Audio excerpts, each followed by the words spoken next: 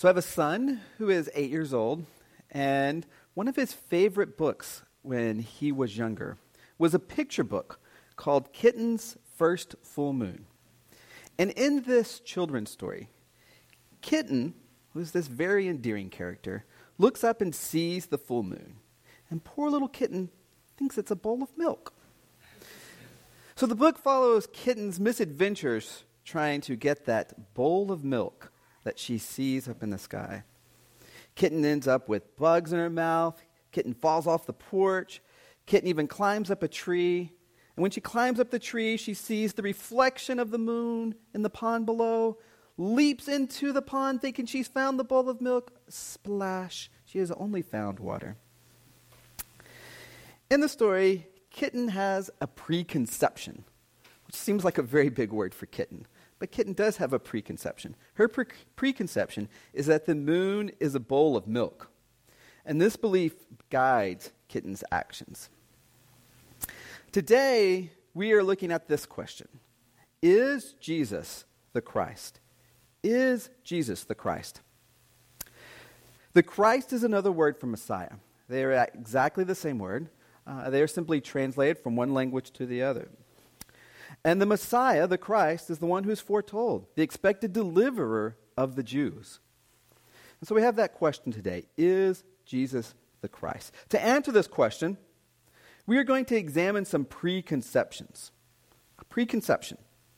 A preconception is a preconceived idea, a presumption, an assumption, a prejudice, a bias, an opinion formed beforehand. And today we are going to examine 4 preconceptions.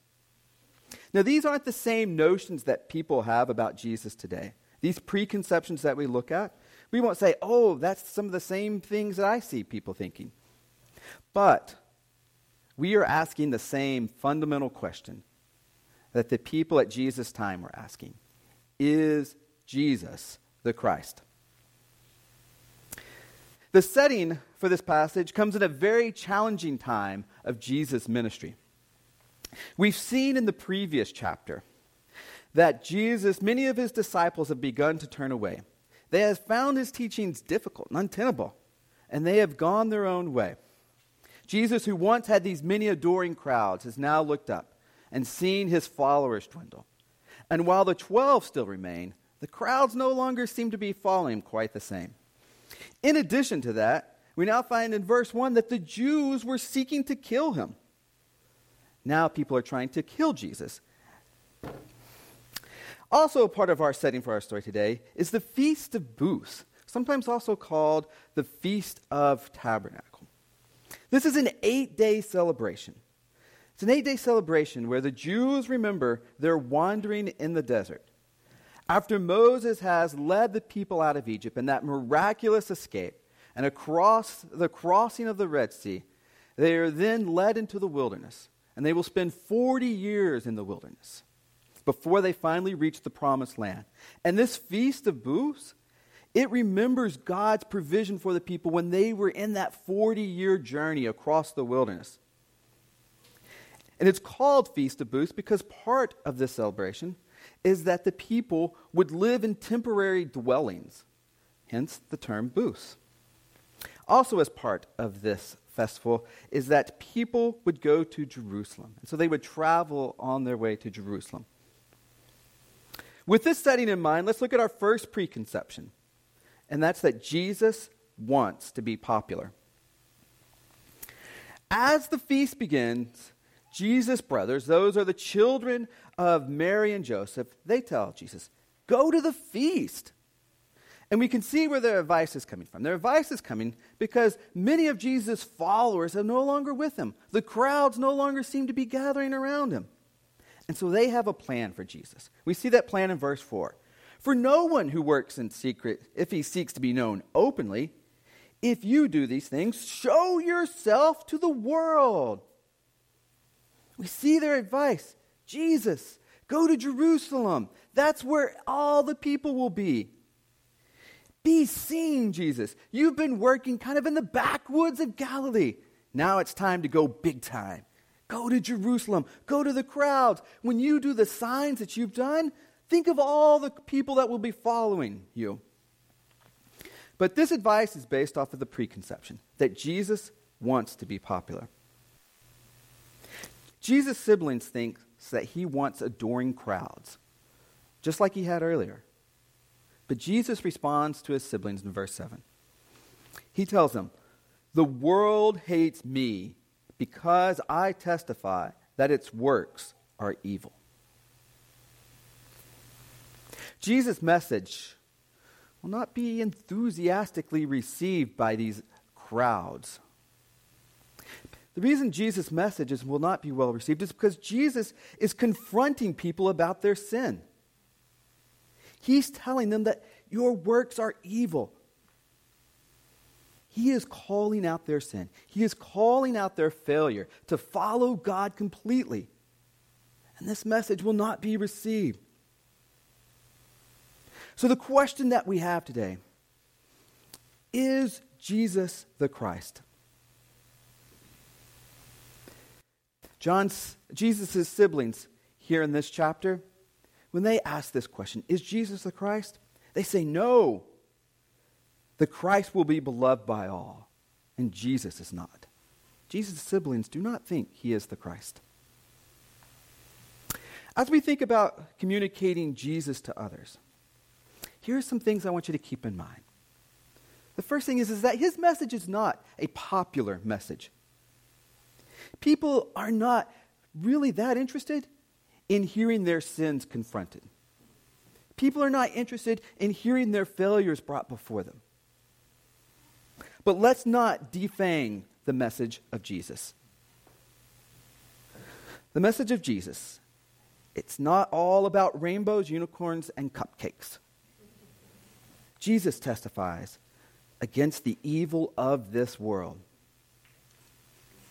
And if we downplay Jesus' testimony against the evil of this world, we present a faulty caricature. We don't accurately represent who Jesus is. The second preconception that we're going to look at today is that Jesus lacks authority. The passage continues on, and we learn that Jesus decides to visit the feast. But he decides to go in private and not publicly, as his siblings suggested. At the feast, Jesus seems to be a popular topic of conversation. You can imagine if people from all across the area have gathered together in one place.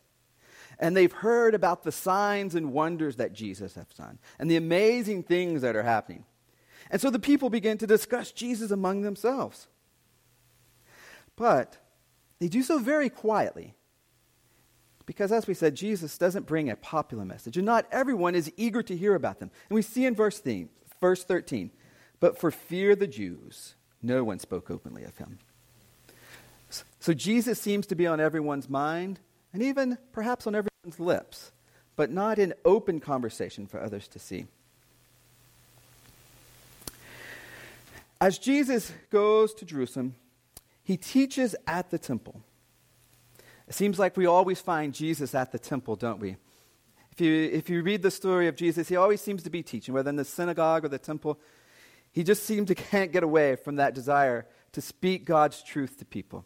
And once again, we find Jesus, who has now entered the city very privately, but now finds himself in a public place to teach others. After hearing Jesus, the Jews marvel. They are very impressed by Jesus, as is we often find.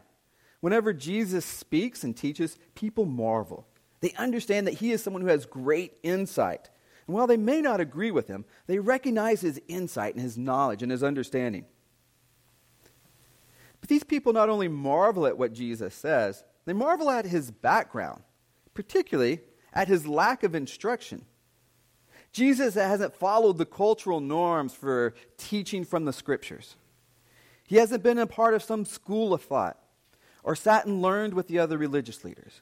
And yet he speaks with great authority. We see the people's confusion there in verse 15. How is it that this man has learning, but he has never studied? People have a preconception. They believe that Jesus lacks authority. And the reason they believe that Jesus lacks authority is because Jesus lacks training from the religious leaders. Jesus responds to this question of his authority. And he says that the authority will come from either God or from the person, from the individual. As he fleshes this idea, let's see in verse 16. Jesus says, "My teaching is not mine, but his who sent me." Jesus says, teaching doesn't come from me, it comes from God. Verse 18, he continues on and looking at this question of whose authority.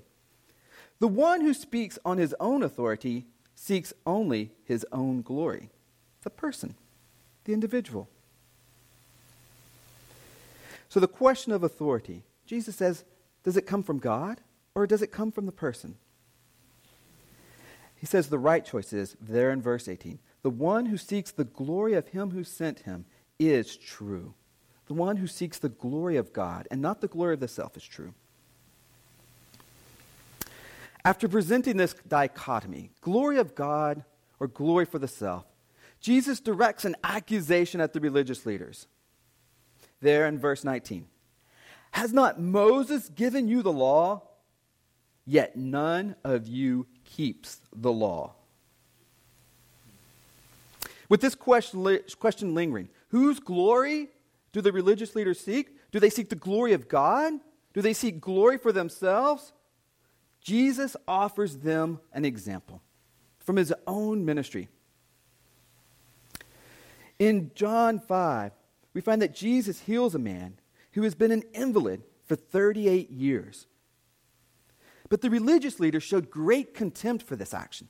And the reason they showed great contempt is because it had taken place on the Sabbath.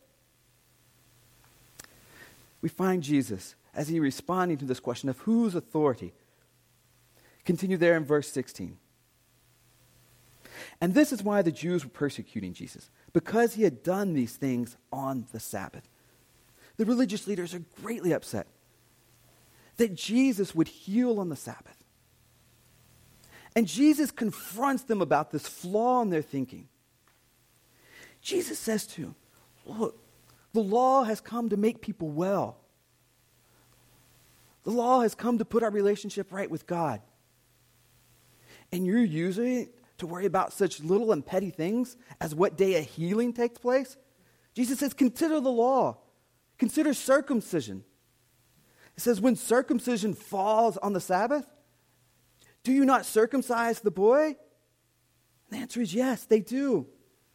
Jesus says, if you can make one part of that body well, if you can make one part of that body right, then what's wrong with me making the entire body well, making the whole body well?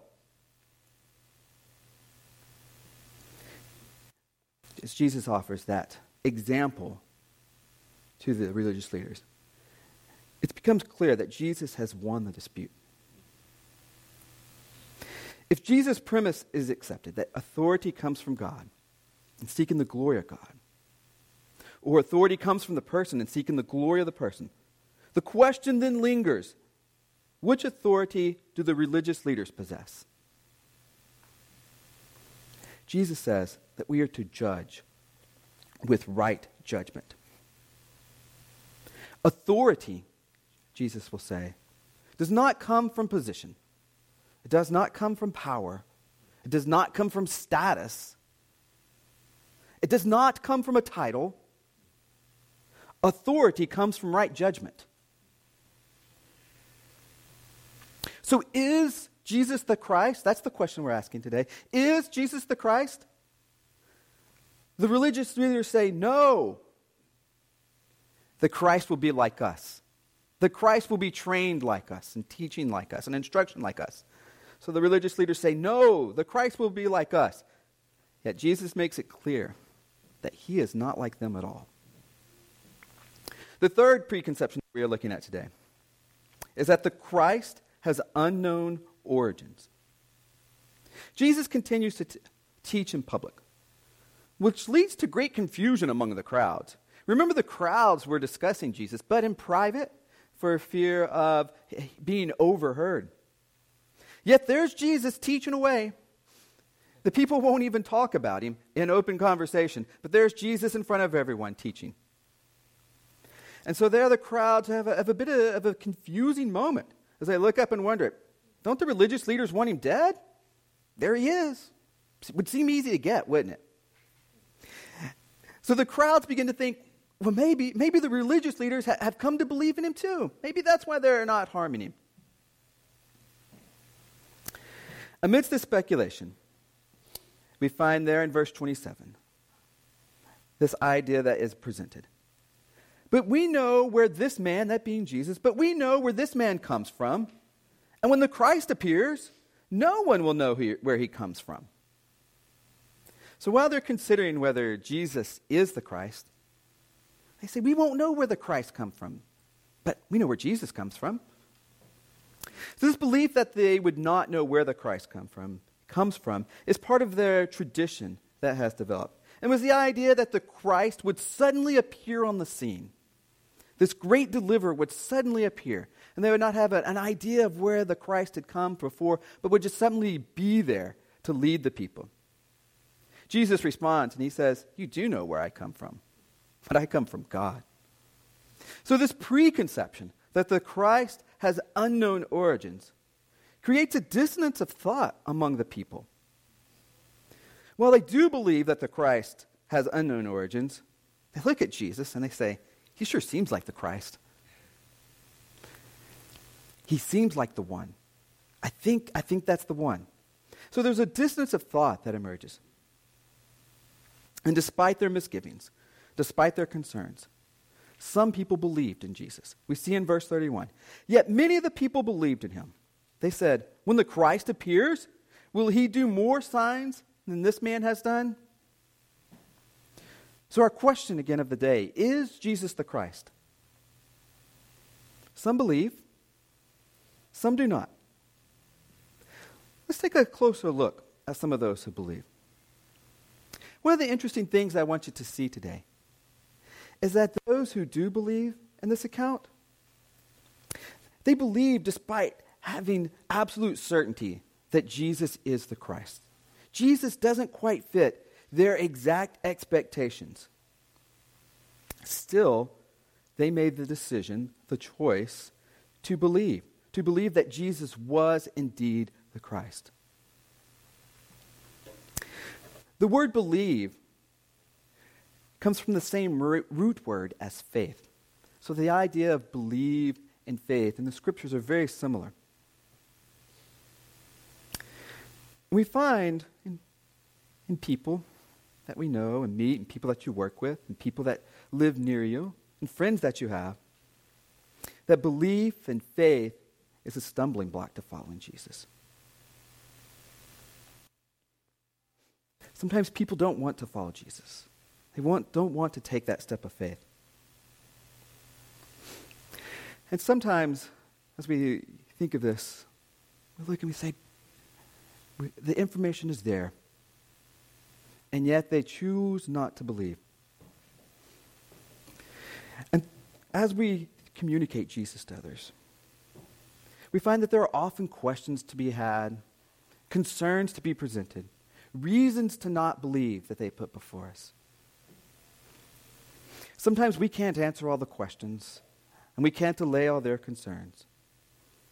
But I would remind you, as you communicate Jesus to others, that if every question could be answered, belief would not be needed.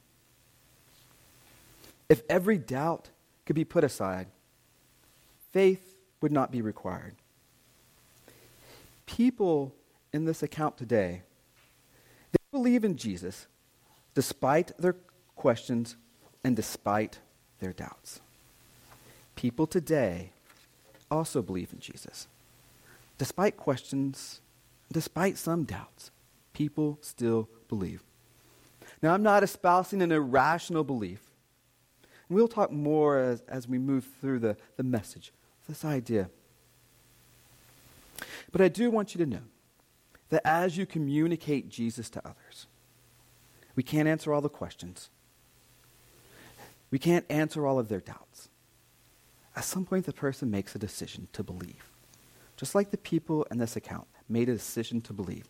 Jesus didn't quite match what they thought the Christ should look like. Jesus didn't quite match the ideas that they had been grown up with, that they had developed. But yet, they believed. There's a certain irony to the people who doubted Jesus. They doubted Jesus because they said, we will not know where the Christ comes from. But we know Jesus. He comes from Nazareth. And the reality is that Jesus didn't actually come from Nazareth at all, did he? That Jesus was miraculously conceived and born in Bethlehem. Thus, they didn't even know where Jesus was from, even though they thought they did. Our fourth preconception that we're going to look at today is that Jesus speaks only about the physical world. The religious leaders of the day, they finally decide that they are going to arrest Jesus. They've heard enough of him. And so they send officers out to arrest Jesus. And then Jesus speaks to the people about this. There in verse 33, he says, I will be with you a little longer, and then I am going to him who sent me. You will seek me, and you will not find me. Where I am, you cannot come. And there's confusion among the people as they hear Jesus speaking this. Like, where's Jesus going? He says he's leaving somewhere. Is he going to see the Greeks? And the confusion results because they think Jesus is speaking only about the physical world. But we know that Jesus speaks spiritual truths. And Jesus, as he says, where I am going, that you cannot come, and that he will be leaving. He's looking forward to his ascension. He's looking forward to a time that is to come. And so while Jesus speaks to a time that is to come, to a spiritual truth, the people are confused because all they think is in terms of their physical reality. We see Jesus then on the very last day of the feast, that he declares to the people there in verse 37, if anyone thirsts, let him come to me and drink. Whoever believes in me, as the scripture has said, out of his heart will flow rivers of living water. This passage, this idea that Jesus says, let him come to me and drink. That whoever believes in me, as the scriptures have said, out of his heart will flow rivers of living water. This idea connects perfectly in with the Feast of Booths that the people are celebrating. A significant part of the Feast of Booths was a water rite that remembered Moses' deliverance of the people as they were in the wilderness. And one of the great things that they needed was water. And God, working through his leader Moses, provides water for the people in the wilderness. And Jesus comes, and his teaching reflects upon that moment of God's deliverance through Moses for the provision of water. But Jesus says, you come to me, and there will be living water. It's an eternal water. There'll be no more thirst. Come to me. So the question that we have been looking at, is Jesus the Christ? We do find that some believe, as we have seen. And we see even more believe there in verse 40. This is the Christ. We have people who have answered that question, yes, Jesus is the Christ. They believe Jesus after hearing his proclamation about the need to believe and that he is the living water. But these people, they did not understand what he meant. These people did not understand what he meant. Because Jesus, as he looks to himself as this living water, he's looking ahead to his work on the cross. There on the cross, Jesus will come and take the sins of people upon him. And he will take those sins and he will go with him as he's put up onto the cross. And there he is crucified. And there he is put to death. And these religious leaders who have conspired against him will have their day of victory as they think, we have finally put an end to Jesus. We have finally put an end to this man who teaches but doesn't have the same authority that we have. We have finally put an end to this man who teaches and people follow and believe him. Is he the Christ? They will say, look, we put him in the grave. He's dead. But we will know that's not the end of the story of Jesus. Right? Because the grave couldn't hold him. The grave held everyone else, but it could not hold Jesus. And Jesus will defeat the power of death because he was sinless. And death had no claim upon him. And Jesus will be resurrected back to life. And Jesus will continue to live. And unlike other people who have cheated death, Jesus will never face death again. He has faced death once and he has defeated it. And when we believe in Jesus, we take part of that. We take part of that resurrection that Jesus has, that puts us right with God, that makes our relationship with God as it should be. And so when Jesus comes and he says, come to me for the living water. Come to me and drink. He says, come to me.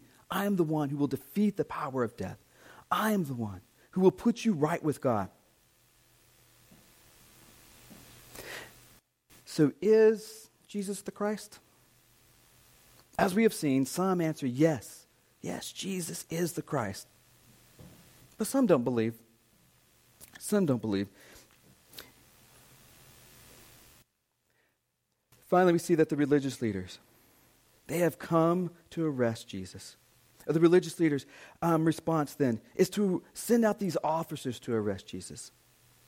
But as these officers go out to arrest Jesus, they fail to do so. With this lingering question, is Jesus the Christ? These officers go and they see Jesus teaching, and they see him speaking, and they say, we can't do it. And of course, they come back to their superiors, and the superiors say, where's Jesus? And like, we didn't do it. We're like, and they say there in verse 46, no one ever spoke like this man. They've seen something special and unique about Jesus.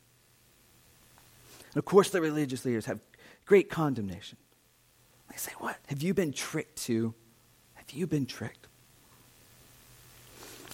Amidst the anger on the part of the religious leaders, we find Nicodemus emerging. Nicodemus is a character who emerges 3 times in the book of John. And in the book of John, Nicodemus is a bit of a subplot. If you'll follow the 3 instances of Nicodemus' appearance, you'll have the story of John mostly laid out for you. We've seen Nicodemus, who was a Pharisee. He was among the religious leaders. And he comes to Jesus first in John chapter 3. And he comes to Jesus in secret. And he comes to Jesus with questions. Jesus, I need to understand more. The second appearance then of Nicodemus is here. And the third appearance of Nicodemus, I'll let you find that one on your own. So Nicodemus here in his second appearance says to the religious leaders, there in verse 51, does our law judge a man without first giving him a hearing and learning what he does? Nicodemus realizes that Jesus' teachings contrast to their current notions. It contrasts to their current beliefs. It doesn't fit in well with what they've been taught before. But he refuses to simply discount Jesus because of this contrast. He offers this suggestion to the other leaders, to his fellow religious leaders. Let's hear more from Jesus and give his ideas consideration. Of course, the religious leaders, they refuse this suggestion. The religious leaders have a flaw. Nicodemus' suggestion exposes this fatal flaw of the religious leaders. It is this. The religious leaders have much knowledge, but no understanding. They have knowledge, but no understanding. They have much knowledge of God that comes from the study of the Scripture. They studied the Scripture extensively. But they have no understanding of God's character. They're oblivious to the nature of God. So what does it look like to have knowledge but no understanding? I'll tell you a little bit of what it looks like. It looks like me when I am trying to cook. So, when it's my turn to cook around the house, my meals tend to start in a packaged frozen dinner. And I take out that frozen chicken that's already been seasoned and cooked and heat it up. And then I take out the vegetables that are frozen and I pile them on. And then I take out the sauce that came in the package and squeeze it on. Heat it up, and I have developed a meal. I have knowledge of how to provide a meal for the family. But if you were to give me the raw ingredients there in the kitchen, some chicken and vegetables and things to make some sort of sauce, I could never reproduce that. I don't have understanding of these things to be able to reproduce that meal. If you were to put me on the farm and say, there are the chickens over there and there are the crops over there, I most certainly could never reproduce that meal. I have knowledge of how to cook. I really don't have any understanding of how to cook. The religious leaders in the same way. They have much knowledge of God, but they do not have understanding. And that's what happens when Jesus comes, is he exposes their lack of understanding. If we want to gain an understanding of Jesus, let's follow the advice of Nicodemus. He says, let's give Jesus a hearing and learn what he does and consider belief. And how are we going to do that in our contemporary context? Wish I had some special advice for you that you say, that's the greatest advice I've ever heard to understand more about who Jesus is. But really the advice is quite simple. Read your Bible. Read your Bible. Next thing I would say, come to a worship service. It's nice to see you all. So come to a worship service. These are two of the greatest ways that we have to develop an understanding of who Jesus is. You remember Kitten? We talked about Kitten when we started. Yes. Kitten, she thought the moon was a bowl of milk. In the story with Kitten, the moon is either a bowl of milk or it is not. In the same way, Jesus is either the Christ or he is not. So what do you say? Do you believe that Jesus is the Christ? There may be concerns that you have. There may be perhaps misunderstandings that you have. Maybe questions that you have.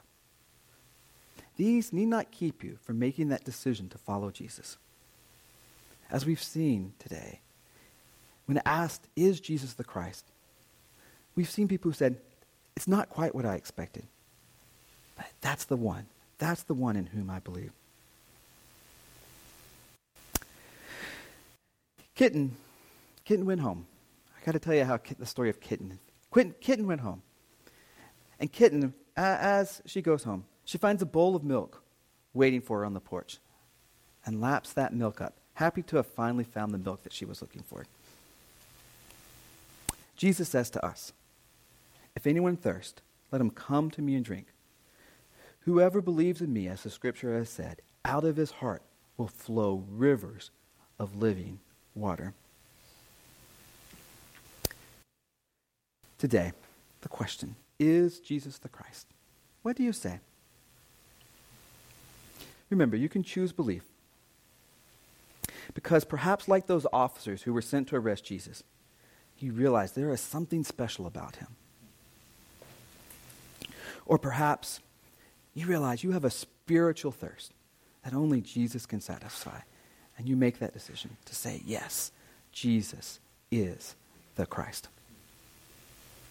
Let me close the sermon in prayer. God, we come before you, grateful that you have sent Jesus. Grateful that you have sent Jesus on our behalf so that we can have a relationship with you. God, we come, we are thankful for his word. God, and we acknowledge his goodness and his authority and his sovereignty over us and our lives. Amen.